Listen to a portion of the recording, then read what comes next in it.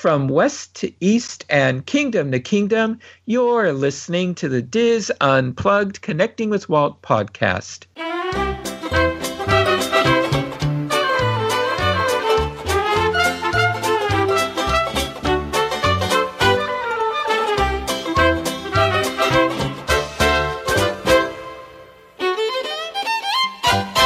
Connecting with Walt is brought to you by Dreams Unlimited Travel, experts at helping you plan the perfect Disney vacation. Visit them on the web at dreamsunlimitedtravel.com. Hello, and welcome to episode 143 of the Diz Unplugged Connecting with Walt podcast.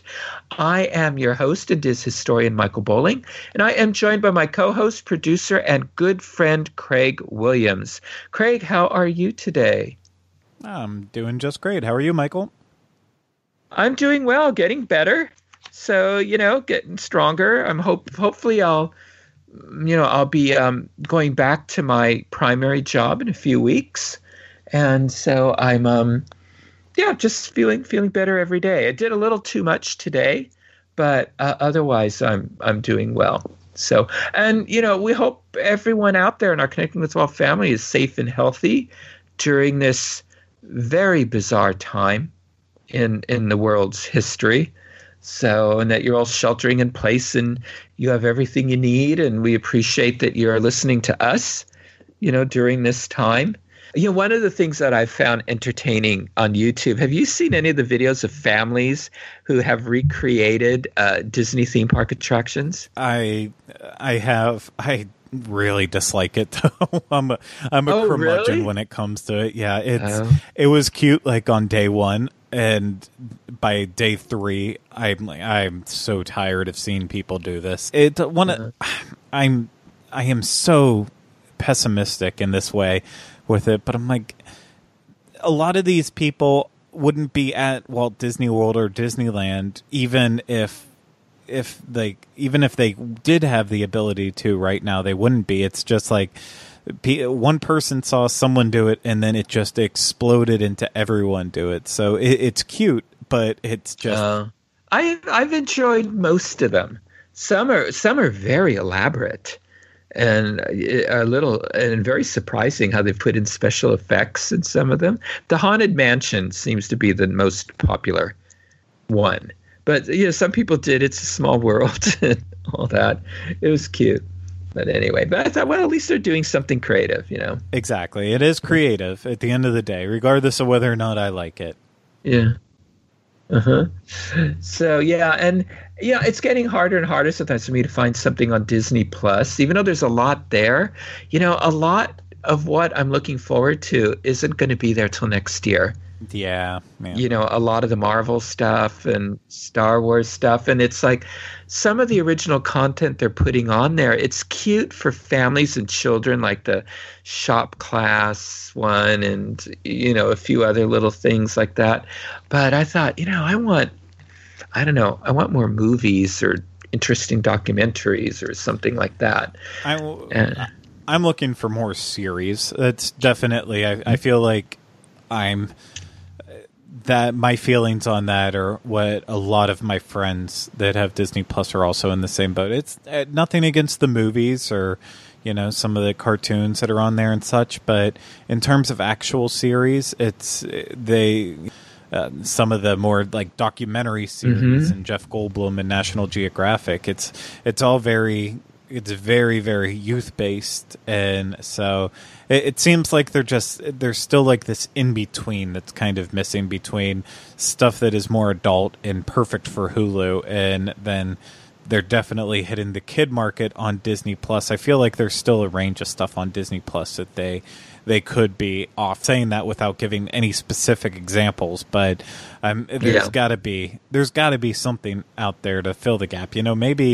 Maybe even making it a thing where, like, okay, the Goldbergs gets removed from Hulu and add that to Disney Plus, because it is, it's got its moments where it has some language that they usually beep out and some adult themes to it, but it's a show that feels like it would be perfect for Disney Plus when there's not new stuff. I'm in it for the year-long run anyways, and I will always have Disney Plus, but it's just, you're not going to... I'm not going to be constantly using it. I'm going to look for the best deals when it comes to being a subscriber with it, even if it means at one point canceling and then having to resubscribe. So they're not making it the automatic way of life. Mm-hmm. So and now I'm worried. Now production has stopped because of the COVID-19. Television shows have been halted and films have been halted. So it's going to be interesting to see how it affects Disney Plus, next year, and the networks next year and all that. I think we're going to see a lot of game shows because they're cheap and fast to produce. I mean, they can film a whole bunch in one day. Yeah, and the one thing I know there was a couple game shows that were already in the works that may not have made it quite ready yet to air, but they can probably do that. I know there was at least a couple shows that had already filmed, but they're probably working on post-production right now. The main thing that I think they're going to go crazy on is some Disney animators are already working at home on creating animation. Like there's been the Olaf shorts that created solely from home. Yeah. So, as these animators are able to bring in their technology that they would have at the studios and bring it home, and they can start to piece together entertainment, whether or not it's in terms of long form. But I think I even saw, I'm not sure if this was a joke or not, but they kind of said like, okay, we're gonna have to keep production going even from home to hit the deadline of 2021 now. And like I couldn't tell if that was serious or if they or if it was just a joke, because I could see it being serious. I mean, it's besides some of the sound mixing and such that it would require someone to have a home studio for animation, as long as computing power that they are in the studios, it seems very possible that they could do stuff from home. So we'll just see. One thing I have learned, recuperating at home now for a month, there is always a Harry Potter film being broadcast, no matter what. It's amazing. I don't understand how it's possible, but it is like, they used to always say there's always an I Love Lucy episode broadcast at any time somewhere. The same could be said for Harry Potter. Yeah, it's either on USA or it's on Sci-Fi or any of the other Universal networks. Like they overplay it so much, and that comes from someone who loves Harry Potter. Like I can't watch the movies anymore. I'm just over them. Oh, that's funny. I don't watch them on network TV because I don't want to sit through commercials. So I'll still pop in my Blu-rays or DVDs of them. So. Anyway, but that's it. But if you are at home and you're looking for something to do, the Walt Disney Family Museum has stuff. You don't have to be a member to attend these, but they're called their Happily Ever After events, and these are talks that are being done online using Zoom. And a couple are already sold out, but Craig and I are actually attending some of these. And so I want to share with you. Craig will have a link in the show notes. Now, if you are a museum member, they do have a limited amount of spaces they're reserving for members. But like the first one that I've signed up for, it's Wednesday, April 15th. So by the time the show airs, it's done. But it's Bob Gurr. Disney legend Imagineer Bob Gurr is going to be talking. So from the comfort of your own home, you could just sit and listen to Bob Gurr. They allow you to send in questions and all of that. And it's at 5:30 p.m. Pacific time. The next one, Craig and I are both attending this one. This is Muppet Performer. Do you want to talk about this one, Craig? Dave, because I never get his name right. Dave Goltz. Goltz. Many people would know him as the Muppeteer for Gonzo. So my favorite Muppet, Gonzo. So that's Friday, April 17th when this show drops at 5:30 p.m. Then the next one is Wednesday, April 22nd at 5:30 p.m. It's Happily Ever. I'm sorry. It's the Happily Ever After Hours, but it's directors Brenda Chapman and Kevin Lima. They are married in real life, and so they've both spoken at the museum, and of course, they worked on projects, Beauty and the Beast, Brave, all kinds of projects. So they are both great. They're very entertaining speakers and all that. And then I think I talked about the last one is Friday, April 24th at 5:30 p.m. And I talked about him. It's composer Fabrizio Mancinelli, however you say it. Anyway, he's a composer for films, and he is delightful. He was such a charming young man, although he's probably older than I think. But but he talked about music from Fantasia, and he talked about he's working with Andres Deja on his upcoming animated film Mushka. And he's worked with, composer Richard Sherman. And so it's, anyway, he's very interesting to listen to. And he loves Disney. He was very passionate about it when working for them when I was there. So we will have a link in our show notes. That might be something that you want to talk about. Also, they have some of their other talks that you can look for, to get tickets for on here. I guess they're sort of hoping right now that their May and June events will go on as planned. They do have one on Tyrus Wong, who we know him best for his beautiful artistry in Bambi. And then they're going to have Leslie Iwerks back to talk about more about the Imagineering story that was on Disney Plus. And of course, she's the granddaughter of Iwerks and daughter of Donna Iwerks, who's an Imagineer. So you can get tickets for those. Also, they're having virtual classes. They have a lot of art and animation classes that they offer at the museum. They're going to do them virtually. So we'll have a link in the show notes to those classes. They have them for artists who are in third grade all the way up to adults and everyone in between. So you might want to check those out and see. Some are just on drawing and art. Others are on learning how to animate. So there's one on designing comics too, which looks like fun. So anyway, so check those out too. You might see something, maybe you've always wanted to take an art class or an animation class. Now you can do it from the comfort of your own home. So, which is cool. So anyway, all right. And so I think that's about it. Some of our suggestions for what you can do at home this week.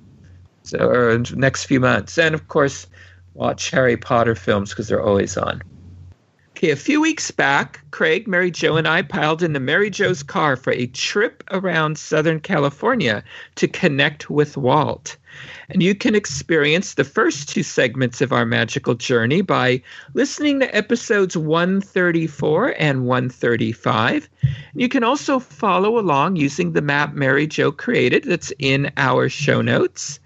And we are continuing our car trip this week with a stop at the Walt Disney Studio in Burbank. So, Mary Jo, are you all set to whisk us to our next destination? I sure am.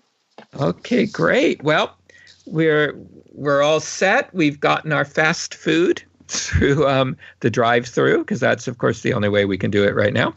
And we are going to head off to Walt's studio.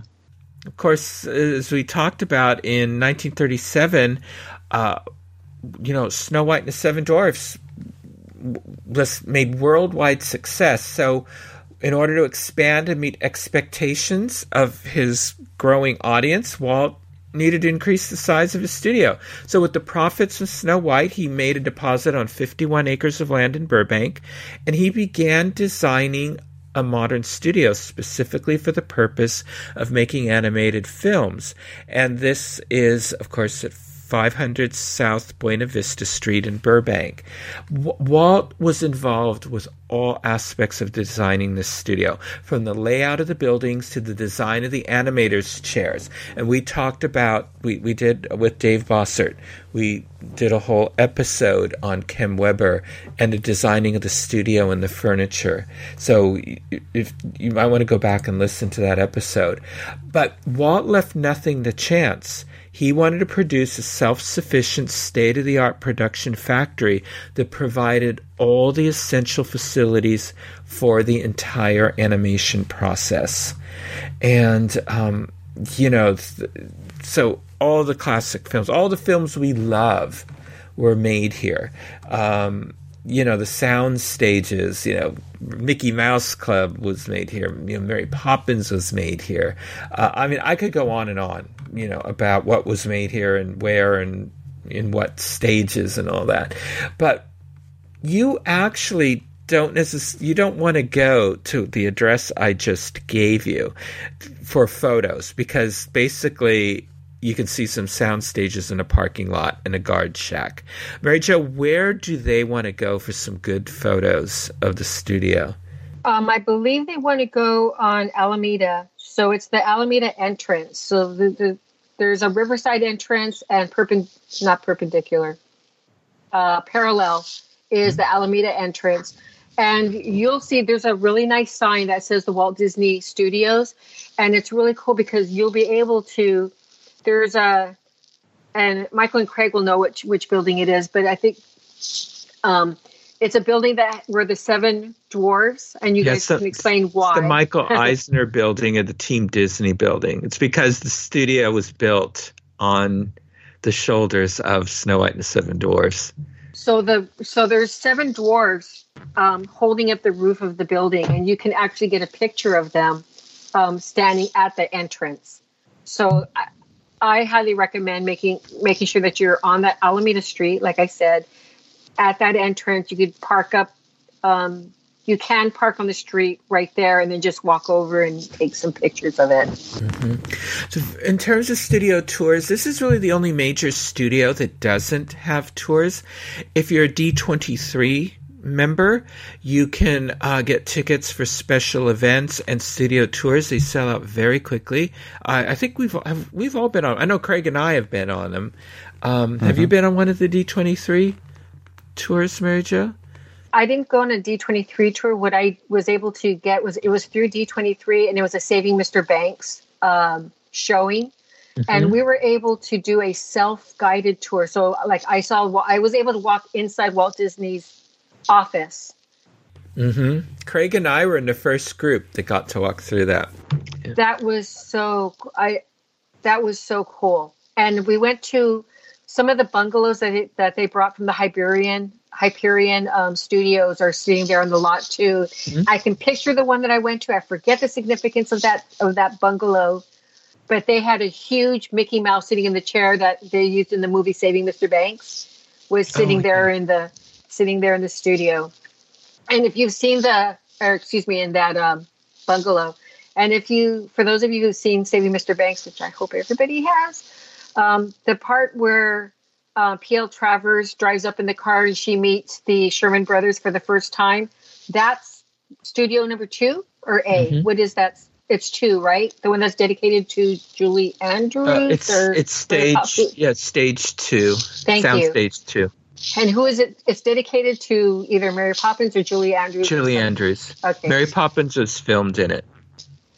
And that's so cool that Mary Poppins was filmed there in that particular one. So in today's audiences, we've seen that reference and the famous sign that says Dopey Way and the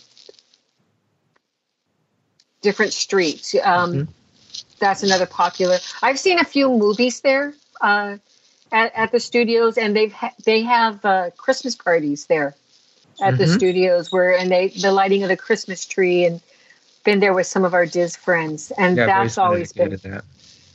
But this is so it's either that or you can sign up for an Adventures by Disney tour with Dreams Unlimited Travel, because our Dreams Unlimited Travel always has some extra stuff in there that the regular Adventures by Disney trip does not have. And And you get to go to the studios that way as well, but they don't have. It's not like Universal Studios and the Tram Tour, the Warner Brothers Studios, where you can sign up, purchase tickets for regular tours of the studio. Yeah, but if you also are a Disney cast member, then you can also visit with your ID, and you can go to the commissary. Mickey's at Glendale. Yeah, well, no, it's just the studio store there, but okay. And yeah, they. Oh, that's right. Yeah, but yeah, no, it's an option too to get in if you can't pay for an Adventures by Disney trip, or you can't get lucky with one of the special D23 meetups, then yeah, just try to apply to work for Disney and get in the easy way. Well, and they also have one of the multiplane cameras there at the studios. I've seen that.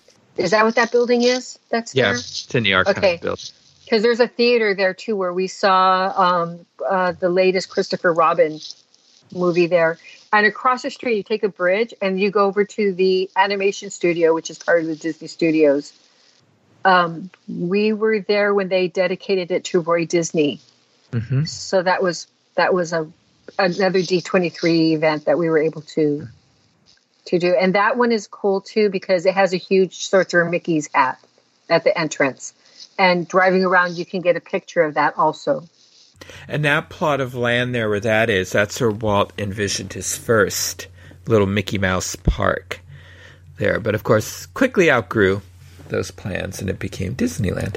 So. Oh my gosh, that's such a small plot of land. And I do have a sad footnote to this part. Mm-hmm. Across the street from the Walt Disney Studios is the hospital where Walt Disney passed away. Right, St. Joseph's Hospital, yeah. Mm-hmm. And I think Nancy works there. Yes, she does. So, all righty. Okay, I said Mickey's of Glendale because I was thinking about our next stop. And that is Walt Disney Imagineering at 1401 Flower Street. And of course, Walt Disney Incorporated, WDI, was formed by Walt Disney on December 16th, 1952, with an engineering division. And they were tasked with designing Disneyland. But Roy and stockholders and the board, felt that there was a conflict of interest because Walt was sort of using some of the artists and animators and all that from the studio to work in Imagineering. And so they said, this doesn't look good. So Roy, because of objections from Roy and all that, WDI was renamed WED Enterprises, of course, in 1953. Of course, it's based on Walt's initials, Walter Elias Disney. In 1961, WED moved from the studio into Grand Central Business Park, and so, which is on Flower Street here. And it became so integral to Walt Disney's studio operations that Disney Productions bought it on February 5th, 1965, along with WED Enterprises' name. And the unit was renamed in January 1986 to Walt Disney Imagineering. And by 1997, Imagineers were in several buildings in the Grand Central Business Park, and Disney just finally purchased it. And so anyway, and so Craig and I have both been inside the walls, the mysterious walls of Imagineering. This is sort of like the research and development area. Mm-hmm. On the outside, this looks like nothing. You would have no idea what's going on inside these buildings. The only clue you have that there's anything Disney about these buildings is the street address signs. Mm-hmm. Because they're shaped like ovals, like the cast member badges, correct? Yeah. Mm-hmm. But other than that, you're absolutely right. When we went past the buildings, because I think the only way that the public can get in there is on an ABD trip, right? That's how I've gotten in there. Yeah, Adventures by Disney. Yeah. Or if you know someone who works there, obviously. Well, that is the other. I wasn't going to say it. That is the other way I've gotten in there. Is that I was a guest of an Imagineer. But I think not, because I know that Bob Gurr couldn't take us in there. He just pointed and told us of the incredible things. But I'm going to let you guys talk because you have personal experience. What the heck's in there? Well, Craig, what did you find fascinating about your time in there? It's hard because this is a big part of how we sell our Adventures by Disney. Yeah, let's not give away too many secrets. Yeah. We can just talk about maybe the departments. Yeah, something that's in there. Yeah, I'll just overall say though, I, as a history buff, if you had to give me the choice between going to Imagineering or going to the studios, even though the studios is way more accessible, I think that the studios has this magic running through it and that special, unique history that just is oozing everywhere. Like it is just chock full of it at the Walt Disney Studios. Where for me, Imagineering, it's cool, but they have because it is such a secretive place. Even for guests that go in, they're allowed to see certain sections, and for the most part, everything's on lockdown except for there's always like one or two things that you catch out of the corner of your eye because they didn't realize a group was coming in and didn't have time to hide anything before. But it's definitely it's an amazing place nonetheless, though. And I mean, so some of the pieces of history that's not over at the Walt Disney Archives are held at Imagineering, and it's just it's something that's awesome to see with your eyes, and like not a spoiler one. We talked about it a couple weeks ago on our Snow White Scary Adventures episode, like the originals of the Snow White and the Seven Dwarfs statue from the grotto area, something that's housed there. Really? Those are there? Yep. Yeah. And there's so much there. And they're huge inside, right? At least I know in one of the buildings, because Bob was talking about them practicing driving some of the vehicles inside one of those buildings. So I'm not sure which ones you guys, because there's several buildings. So I'm not sure which ones they take walked into. Yeah, it's you walk a bit of the campus, but I mean you see stuff like we saw a model for basically it was New Fantasyland because I'll talk about maybe what was in the past, because it's to give folks an idea. This is why you should go on one of our Dreams Unlimited travel ABDs, because like that was actively being built at the time, but they remember there was the first version of the New Fantasyland, and then there was the redone one. And they had built the Snow White, the Seven Dwarfs Mine Train was a replacement for some other princess attractions. They had taken out the princess attractions and set them aside in this huge model. And they had off to the side, they were just finishing up building this model for the Seven Dwarfs Mine Train attraction and getting ready to drop it in. So you could potentially see the model for an upcoming attraction. That could possibly be something. It's funny, Craig, you were saying, you might see something that they couldn't hide. I did. It was for when I was walking by and I sort of turned my head, they were working on the statue of Minnie that was going to go into one of the new cruise ships. And I said, is that for cruise ship? I said, oh, you're not supposed to see that. And they drew the curtain. And sure enough, on a Diz cruise, there it was, Yeah, and then there's a corridor that's basically the John Hench corridor. And you can see where it has John Hench's artwork, but then you can see where other Imagineers have drawn on the walls and stuff, and that's cool to see. And so if you're in the theme parks, and you probably are if you're going on that tour. There's some other stuff too. They'll have things on display that, let's just say they're retired from the park. Yes. But they might still be in operating condition. So they might show you how it works. Something like that. And then they'll show you basically what maybe goes into creating an attraction or an audio animatronic, something that they're working on, or maybe an effect.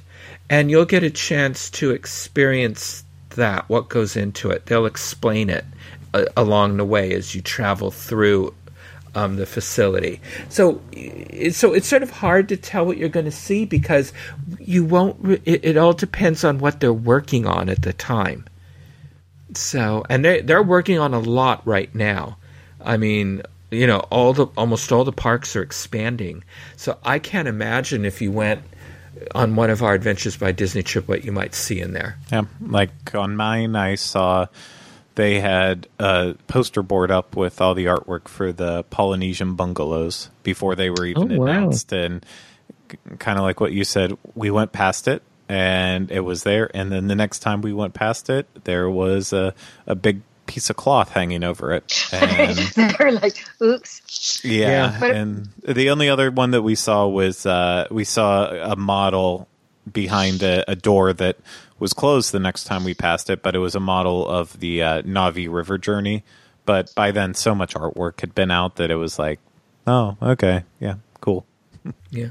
And they also, the other thing that we saw was they were working on the model for the Ratatouille section of the Walt Disney Studio Park in Paris. So that's all, that we've been on that. So so they had that. They had a model they were working on of the ride vehicle, which is the Big Mouse that we've seen, because that's coming to Epcot in Florida. Yep. And so, but it was cool to see the models of that because it was a gorgeous model. And so that's why you just never know what you're going to see there. But it's an amazing experience, and the real Imagineers are talking about that. And there's a lot of interesting artwork and posters and things on the walls. They have posters of like every attraction you can imagine from every park around the world as you wander through there. Of course, I'm looking through every open door to see, who's in here, because they had bought Marvel. So they, some folks from Marvel had just established offices there. And so, so that was interesting. So anyway. So that's it. But now there's another section that's open to the public that's part of Walt Disney Imagineering. And that is the Grand Central Terminal or the Glendale Airport. This is at 1310 Air Way in Glendale. And this used to be the airport for Southern California in the 1920s. This is when LAX was, a beach and all that. And Burbank and Glendale Airport, they were the two main airports for Southern California. And, Howard Hughes, Amelia Earhart, Charles Lindbergh, Laura Ingalls all used Glendale as their home airport. And it was used a lot for filming because it was so close to Hollywood. Shirley Temple, James Cagney, Ronald Reagan, amongst others, all filmed here. And, of course, Mary Jo's favorite film had a scene filmed here. Pee-wee had a part of his big adventure here. I'm going to have to watch it over again just to see that. Well, and of significance to me is Jack Northrop, and I work at Northrop. Mm-hmm. He started his company there, so it's called Avion Aviation that he started there. So there's a lot of history that happened at this airport. And kind of a cool thing is if you were to look at it at a airplane level, you can still see on the ground the word airway that they had so the airplanes. Because remember, this is back in the 1920s, right? They didn't have the kind of navigation that they have today. So they had these huge letters that said airway where the airplanes would be coming down. Now it's kind of been taken over by sidewalk and shrubbery and other things, but you can still see those letters in the sidewalk. Yeah, and after World War II, as land was sold off and all that, when this was no longer a workhorse airport, the runways are not as long as they were back in their day. So I think it's all grass. Oh yeah, and then it's a big grassy area. But for us, the significance of that building now is the fact that the Imagineers work there. Mm-hmm. I think even D23 has an office in here. So if I remember correctly, or they did at one time, I don't know. And they do have tours. If you just look up Glendale Airport tours, and you can see that. I know Luella, after we talked about it a few years ago, she actually took the tour, and I think she went with her mom, maybe, and she said it was really interesting. Mm-hmm. Yeah, because they have displays of the airlines that used to, fly in and out.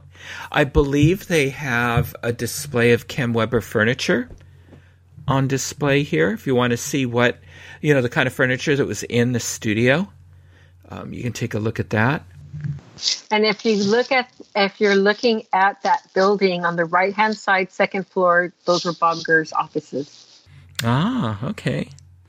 Is there a sign in the window? Did he leave something there? No, but he pointed it out, so in my mind, I can see it. Okay. Well, just as an airport was a crossroads of the world, we are going to another crossroads of the world at 6671 Sunset Boulevard. And they say this crossroads of the world was America's first outdoor shopping mall. Yeah, so what we've done is we've gone back. So the Burbank studio, or the Walt Disney Studios, are in Burbank, which is part of what we call the San Fernando Valley. It's on the other side of the hill. So we're going to go back on the LA side where the Hollywood sign is and everything, and driving down Sunset Boulevard, going towards Hollywood. You're going to pass the Cinerama Dome, which is real for us famous. It's a landmark here in Hollywood theater, and then we have the Crossroads of the World Monument. And those of you who have been to Hollywood Studios will know exactly in what Walt I'm talking Disney about. World. I'm sorry. Yes, at Walt Disney World in Florida. When you enter the park, there's this huge tower with a globe at the top and Mickey Mouse. And as a matter of fact, Mickey's right ear, I think, is lightning rod. Yeah, it's copper to serve as a lightning rod, I believe. So that is modeled after Crossroads of the World Monument here on Sunset Boulevard. And it, just like when you first walk into Walt Disney World, and that's the first thing that you see when you walk in, for this particular quote-unquote outdoors mall, this was at the front of the building, which is shaped kind of like a ship that had 57 high-end shops when they first built it. It was built in 1936, and it's 60 feet high over there. And they were going to be that area way back in the day. There were a lot of gangsters, and this couple of gangsters were gunned down, and the wife of one of them decided that she was done with living in a seedy part of the town, so she was going to start building it up. So she put her money in to build this mall. And so she put high end, she made it they had international shops. So when they had the opening for it, Cesar Romero, for those of you who remember, this is back in the 30s. So this is for these actors. So Cesar Romero was there to represent Cuba, and Boris Karloff was there to represent England. And they opened up this mall. And back in the day, it for a while, it was one of the spots that people would go to go shopping. And it didn't last very long. But like Michael said, it was the first outdoor mall. And of course, it was in Los Angeles. And today it's an office complex. At one time in the 60s, Alfred Hitchcock had his offices there. There were many artists like Crosby, Stills, and Nash. There's still music studios there. I don't know who the artists are, but it's still working buildings. So when you drive down Sunset Boulevard and you go on the right-hand side, and again, using the coordinates on the map, you can see it, and it's unmistakable. It's a big tower with a globe on top, and it says Crossroads of the World on it. So I think it's kind of cool that if you're in the area and you want to look at these touches that are Disney, and so much of Hollywood, Disney Hollywood Studios, a lot of the architecture that's there in the studios are here in LA. And while you're here checking out Walt's places, you may as well check these out too. Mm-hmm. Yeah, absolutely. And check this place out soon, because preservationists are very upset with the plan to revitalize this area, because 82 of the Hollywood Regency Garden apartments are going to be demolished, and there's a plan to bring in 950 apartments and condos, a 308-room hotel, and 190,000 square feet of commercial space. We don't need more people. Having said that, another thing that they have, I didn't mark it on the map, but I will, though, for the future, they used to have a restaurant here called the Brown Derby. Yes. And it was in shape of a hat. Mm-hmm. And they've taken that hat, and for a while, I think it was if I remember correctly, in the 70s, the storage yard near my house in here, somewhere in LA, had the hat. I could say, I was like, oh my gosh, the Brown Derby sitting in the storage yard. And they finally got it, and they put it on top of another building on Sunset Boulevard. So you can see it, but it's not the same color, but you can definitely see that it's the Brown Derby. So I'll mark those, because of course at Hollywood Studios, they've got the Brown Derby there, where they made for the first time, what was it, Cobb salad? Yes, Cobb salad was invented there. Where the Cobb salad was invented. So that's another landmark that I'll add. Okay. Well, and speaking of landmarks that are related to theme parks, there's the Hollywood Tower Apartments, and those are at 6200 Franklin Avenue in Los Angeles. And Mary Jo, why is this one on your list? This one is really cool. If you're driving on the 101 freeway, you will see Tower Hotel in the exact same font that Hollywood Tower of Terror is at the Hollywood Studios. And when I saw it for the first time, I was like, no. And the architecture of the building is the same. And getting off on Franklin, the front of the building, the sign is the same style sign that they use for the Tower of Terror. So you look at that building, and you can definitely see where the Imagineers were inspired to create the architecture for the one at the park. Mm-hmm. So again, I've driven there a few times. One of my favorite views, like I said, is going on the 101 freeway. But if you're going, I know this by heart. If you're over there at Crossroads of the World on Sunset Boulevard, you're going to drive towards the ocean. So you're going west, and you're going to turn right on a street called Gower. It's going to take you by the Capitol Records. It's a building that looks like a stack of records. Mm-hmm. And you're going to go under the freeway, and the Hollywood Tower Apartments are right there. And they're all so close together that to me, it's worth seeing. I love showing people that, because they get really, especially if they're fans of Tower of Terror. But I'm sorry, Michael, what were you going to say? No, go ahead. This was built in 1929. It was known then as La Belle Tour. And this is a popular residence for entertainment industry employees for many years. When it was built, it was a Class A building. It had more than 50 apartments with 3 penthouse units, a subterranean garage, and private and public roof gardens. Actor George Raft owned an interest in the building and even lived there for a while. In her novel, Stormy Weather, Paula L. Woods wrote this in her novel. Hollywood Tower was a 7-story, indecisive gray building at the corner of Franklin and Vista Del Mar in Hollywood. The faux French Normandy apartment building was so old it probably had a view of the sea when it was built. Hollywood Tower, though, was a last vestige of an earlier era. You could tell by the way the planting in the front was kept neatly trimmed, and the lobby smelled spick and span clean.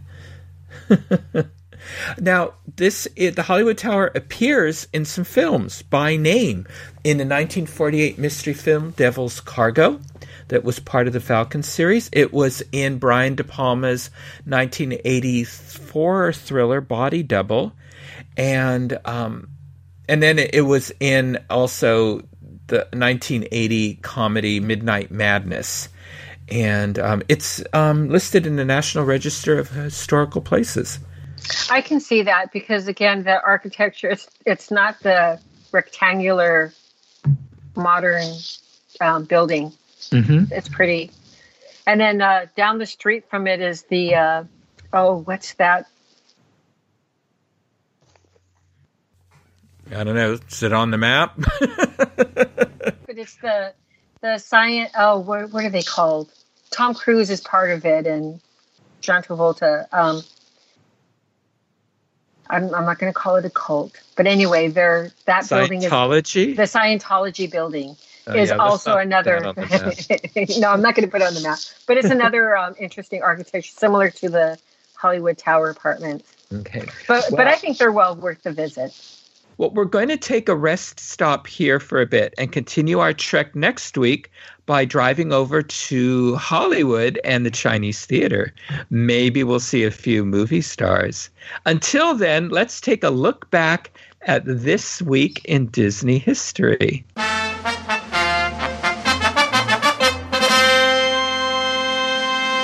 Well, since we have Mary Jo here, we're going to continue, doing this in a contest format. And Mary Jo, you have really done a great job because if I remember correctly, it's been a while. I think you've come out on top twice already. Yeah, I was really surprised myself. I was thoroughly expecting to get trounced by Mr. Trivia Master Craig, but that was actually fun. Oh. So thanks, Craig. You keep getting an extra question that I don't. Well, and I fixed that. Oh, now it's on for the next few episodes. Now there are 8 questions. Okay. I thought I was getting an extra. I mean, not that I'm complaining or anything. Thoroughly enjoyed it. So I'll take those and enjoy those, and hopefully we'll see how I compete against you this time, sir. Okay. So for this week, because it's been a while since we've done this, and since this is the first time I'm back in a while for trivia. By the way, never mind. Yes. Sorry, never mind. We're going to start with April 18th, a Saturday. Normally we would start with Sunday, but this gives me the 8 days. Mary Jo, did you want to bring something up? No, I just wanted to say that and I know that you guys have already gone over this, but I just wanted to say I'm so glad that you're back, Michael, so that we could continue doing trivia, but more that I'm just really happy that you're doing better and continued healing for you. Oh, thank you. Thank you. I appreciate that. And yeah, it's fun to be back on the show, back into the swing of things and all that. So let me go through the rules. So, and for our listeners too, you can play at home. Okay, you get 3 points if you choose not to hear the multiple choice options, and you'll receive 3 points for a correct answer. If you choose to hear the multiple choice options, you'll receive 2 points for a correct answer. If you ask me to remove an incorrect option, you will receive 1 point for a correct answer. Do you have a tiki bird or something there, Mary Jo? I do. I love it. Okay. That's one of my favorite attractions, and so I need some ambiance sounds. So what's the name of your tiki bird? My tiki bird's named Medley. Medley, who loves to eat keyboards. Oh, okay. Well, I hope it starts to sing. I hope Medley sings to us then. Okay. If you correctly answer the question after your opponent answers the question incorrectly, you will receive 1 point. Now, some questions may have opportunities to earn bonus points. You can earn 1 point for each bonus question correctly answered. In the event of a tie, there will be a tiebreaker question, and you may find having a pencil and paper nearby helpful for the tiebreaker question. Okay, so any questions about the rules? Mm-mm. Nope. All right. So, Mary Jo, since you're our guest, you have the choice. Keeping in mind now there are 8 questions. Do you want to receive the first one or pass it on to Craig? I'm going to go ahead and receive, please. Okay. Okay, this is for April 18th. What attraction had its last run at Disney California Adventure on April 18th, 2010? Would you like to hear the options? Or do you just know this?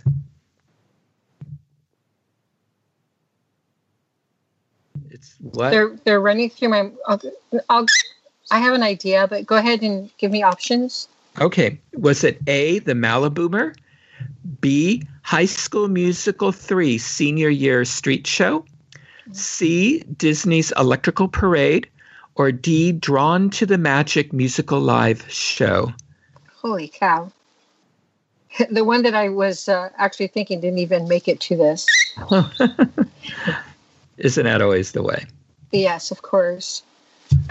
Okay, so I have Maliboomer, High School Musical 3, Drawn to the Magic, and what was the Electrical Parade was the other one that you said. Correct. Okay, so I don't think it was the Electrical Parade. Wasn't everything under construction in 2010? Well, this is April 18th, 2010. Which attraction had its last run at Disney's California Adventure on April 18th, 2010? Total guess. I'm going to say Drawn to the Magic. Okay. That is incorrect. Okay. You didn't say was that my final answer either. Okay. No, because you always tell me. I am. So, Craig, going over to you. What attraction had its last run at Disney California Adventure on April 18, 2010? Was it the Maliboomer, High School Musical 3 Senior Year Street Show, or Disney's Electrical Parade? I believe I know the answer to this. Luckily, I had just moved to Orlando promotion that happened in 2010 that was Summer Night-tastic, and part of that is Magic Kingdom received the Main Street Electrical Parade back because of the event. So I'm going to go with Main Street Electrical Parade. You are correct. Main Street Electrical Parade. Well, Disney's Electrical Parade. It ran for the last time at Disney California Adventure. Then it was basically the Main Street Electrical Parade. It had been running since July 2001. It was the park's desperate effort to get people into California Adventure. And Craig, you actually answered the bonus question because what theme park was this parade sent to? And you got it. It was sent to Magic Kingdom as part of the Walt Disney World 2010 promotional package, Summer Night-tastic. So I'm giving you the point for that. Oh, thank you. I was going to say he should get the point for that. Yeah. So you got 2 points. Okay. Well, Craig, very good. And April 19th is yours also. What Walt Disney World attraction closed for major renovations on April 19th, 2009? It's the first time this popular attraction had closed for improvements since it opened. Go ahead and give me multiple choice. Okay. Was it A, Space Mountain, B, Monorail, C, Big Thunder Mountain Railroad, or D, Walt Disney's Carousel of Progress? Okay. I know one that it's two that's definitely not. I think I'm going to go. I'll say this. I can't remember our Big Thunder Mountain having any long downtime, but I remember Space Mountain did. And that's your final answer. Mm-hmm. You are correct. It is A, Space Mountain. And the renovations, include new track inside the enclosed coaster, although the layout is the same. There was a new enclosure for the ride's queuing area and a new ceiling. And then it was a bit more 21st century and sort of less 70s sci-fi. Okay, so very good. 2 points there. There is a bonus question for this. What year did Walt Disney World Space Mountain open? We are 75. That's correct. It was January 15th, 1975. So you now have a total of 5 points. Very good. Super Okay, Mary impressed. Jo, over to you. All right. Yeah. Well, Mary Jo, you can come back big with this next one. Okay, this is for April 20th.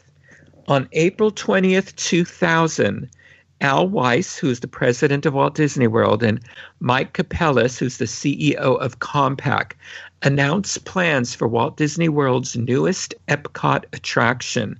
What is the name of this attraction? What year was this again? This was 2000, April 20th, 2000. Like that's going to tell me anything. Okay, let me think. Okay, so I was there, and this happened after we were there. So what's new since the last? Was it the Little Mermaid ride? In Epcot? Isn't it? No. Oh, no, that's in the Magic I'm sorry. Kingdom. I'm sorry. I'm thinking Finding Nemo. I'm sorry. I was getting my underwater attractions mixed up. Okay. No, it is not. It was not The Living Seas with Nemo and Friends. Okay. Okay. All right. So, Craig, over to you. On April 20th, 2000, Al Weiss, president of Walt Disney World, and Michael Capellas, CEO of Compaq, announced plans for Walt Disney World's newest Epcot attraction. What is the name of this attraction? I'll run through what's left. Living Seas with Nemo and Friends was on the list, but Mary Jo got that one. I crashed.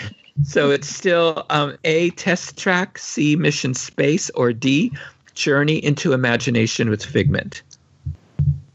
I'm just going to go ahead and roll it out. I know it's not Test Track because Compaq has nothing to do with Test Track, and I want to maybe Compaq went under or got bought out in between when it opened, but I'm going to say it has to be Mission Space.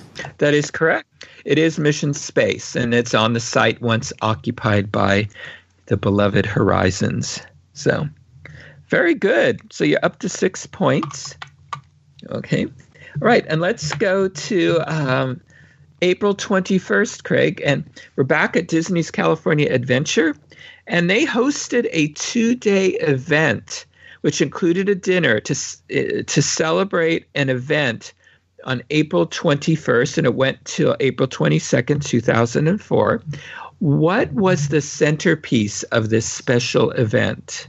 Multiple choice. Okay. Was it A, the debut of the Disney Bear? B, the announcement of A Bug's Land? C, the debut of Aladdin, a musical spectacular at the Hyperion Theater? Or D, the opening of the Tower of Terror? I have no idea. I'm just going to say Tower of Terror. Okay, good guess. You're right. And it was the Tower of Terror, which had not yet opened. Now, there is a bonus question. On what date did the Tower of Terror open at Disney's California Adventure? No idea. Okay. Mary Jo. Okay, it would be May 5th, 2004. All righty. Well, Craig, you have 7. Mary Jo, you're in second place. You're so kind. Okay. All right. But here you can get on the board here for April 22nd. Okay. Disney Nature, a new film label, debuts its first film in theaters on April 22nd, 2009. What is the title of the film that debuted under this new label? I have multiple choice, please. Okay. Was it A, Oceans, B, Earth, C, African Cats, or D, Chimpanzee? And my daughter Kelly loves all of these, and she watches them. And I do too. I'm gonna. Okay, I'm probably totally out there, and people are gonna be yelling. For me, it's either between Earth or African Cats. I'm gonna go with Earth. Final answer? Yes, sir. You are correct. Oh my gosh, I'm actually on the board. Wait, I got are. something. You got 2 points. Okay, yeah, It's Earth. It was narrated by James Earl Jones. The film tells the story of 3 animal families, polar bears, elephants, and whales, as they make their journey across our planet. And if I remember correctly, it was really just an edited version from, I think, a longer series that the BBC did or someone else did. So BBC, it was, it was Richard Attenborough's, or David Attenborough's. Richard was Jurassic Park one. Yeah. Mm-hmm. But yeah, it was his Planet Earth. And they just took it and shrunk it down. And it was very disappointing. I mean, it's still beautiful, but it's like, how do you take that entire series and just cram it into one small little thing? Yeah. Throw the Disney name on it. Yeah, well, they threw, they just told the story of the 3 animals. But Planet Earth was gorgeous. Absolutely gorgeous. So, okay, very good. Okay, Mary Jo, you have 2 points. Okay, Craig, back to you for April 23rd. On April 23rd, 2002, President Bush hosts movie night at the White House. Disney chairman Michael Eisner is in attendance. What Disney film did they view? Do multiple choice. Okay, was it A, Lilo and Stitch, B, The Country Bears, C, Big Trouble, or D, The Rookie?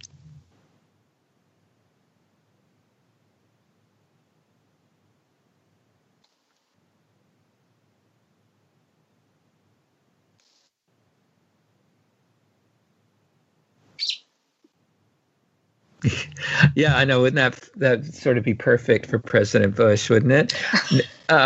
Just because, country, hometown, and all that. But no, that is incorrect. So I still have to watch that film. So I know. That's why I have to see how bad it is. I think it was kind of hokey. Yeah. Okay, Mary Jo, over to you. So what did President Bush and Michael Eisner watch on April 23rd, 2002? Was it Lilo and Stitch, Big Trouble, or The Rookie? I'm going to go with Lilo and Stitch. Okay, final answer? Yep. Okay, that is incorrect. Lilo and Stitch came out later that year. It was D, The Rookie, starring Dennis Quaid. Okay, well, Mary Jo, this one is for you for April 24th. Walt Disney World rolled out a new monorail wrap on April 24th, 2013 to promote which upcoming Disney film? This is April 24th, 2013. I'm so bad at these. I'll take multiple choice, please. Okay, was it A, Monsters University, B, Iron Man 3, C, Frozen, or D, The Lone Ranger?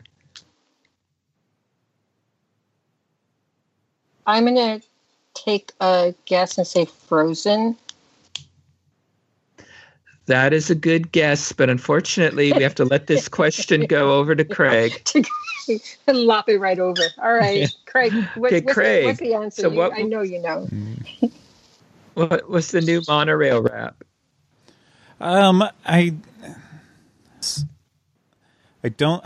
knew it was not Frozen because no one foresaw Frozen being what it was. And same thing with Lone Ranger. That not that was anything, but people didn't care for it. I know we got one for Toy Story and I think Finding Dory too. So I'm gonna say they always think Pixar is gonna be a hit. So I'll say Monsters University. You are correct. It was Monsters University. All righty, very good. So Craig, you have 8. Mary Jo, 2. So Craig, now this is April 25th. Okay, so Michael Eisner, who as the Walt Disney Company's CEO between 1984 and 2005 and oversaw its massive growth into an entertainment giant, was honored on April 25th, 2008. What honor did he receive?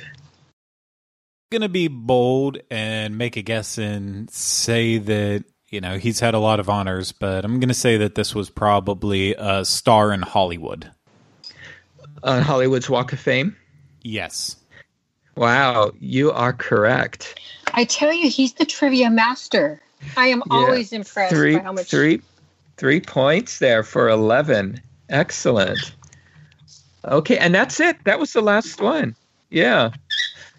Okay. Well, Craig, very good. You've regained your crown here.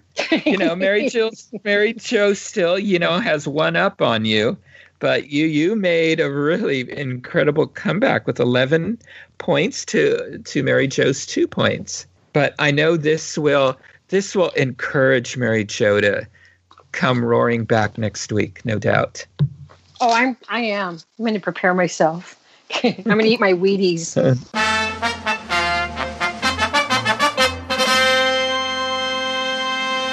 Hey, well, Mary Jo, thank you again for continuing to be our chauffeur during our tour of important places in the life and legacy of Walt's life.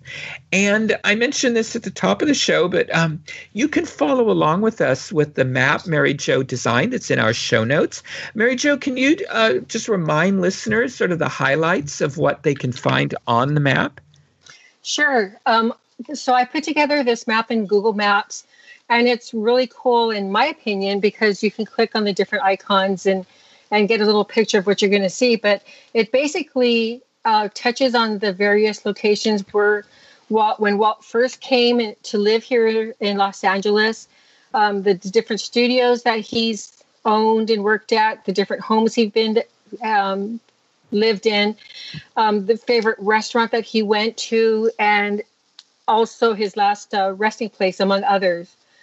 It's a fun map. You can, if you don't really visit, if you want to drive through everything, you could probably do it in a day, but I don't recommend that. I recommend looking at the map, picking the locations that interest you the most, or maybe focusing on certain areas and going for it. Mm-hmm. Yeah, and what's nice is Mary Jo has photos of everything because some are a little difficult to see from the street. So at least you will know, okay, this is what it looks like from the street. And also I think I have some notes in there too that you can look at that tells you why that particular location, what connection there is to Walt Disney. Excellent. Okay. Well, Mary Jo, we'll be climbing into your car next week as we continue our journey. So Mary Jo, if people want to connect with you, where can they find you on the Diz? You can mostly find me on the Diz boards. I roam around there as Webmaster Mary Jo. I often go on Facebook, Mary Jo Mulatto Willie. I don't tweet as much, but I'm on Twitter also as Mary Jo MW. Okay, excellent. Okay, and Craig, until next time, how can our listeners connect with you? You can find me on Facebook, Twitter, and Instagram at Teleclaster. Michael, what about you? Well, you can send me messages at michael@wdwinfo.com. Twitter, I'm at mbowling121. Facebook, I'm Michael Bowling. And be sure you track down the one that has the Connecting with Walt banner and like that page. That has all the Disney content. Instagram, I'm Michael Bowling the Diz. And you can connect with me and Craig on Twitter at Connecting Walt. If you would like to listen to more shows on the history of Walt Disney, his studio, his Imagineers, and Disneyland, check out our Disneyland podcast archives for my Disney history episodes. Craig always has a link to them in my show notes, or you can find them at disunplug.com. And look for past episodes of Connecting with Walt on iTunes or Spotify, Stitcher, and Google Play, where you can subscribe to our show and leave some positive reviews and ratings when possible. So thank you for making us a part of your day. And remember, I only hope that we don't lose sight of one thing, that it was all started by a man, Walt Disney, and his brother Roy.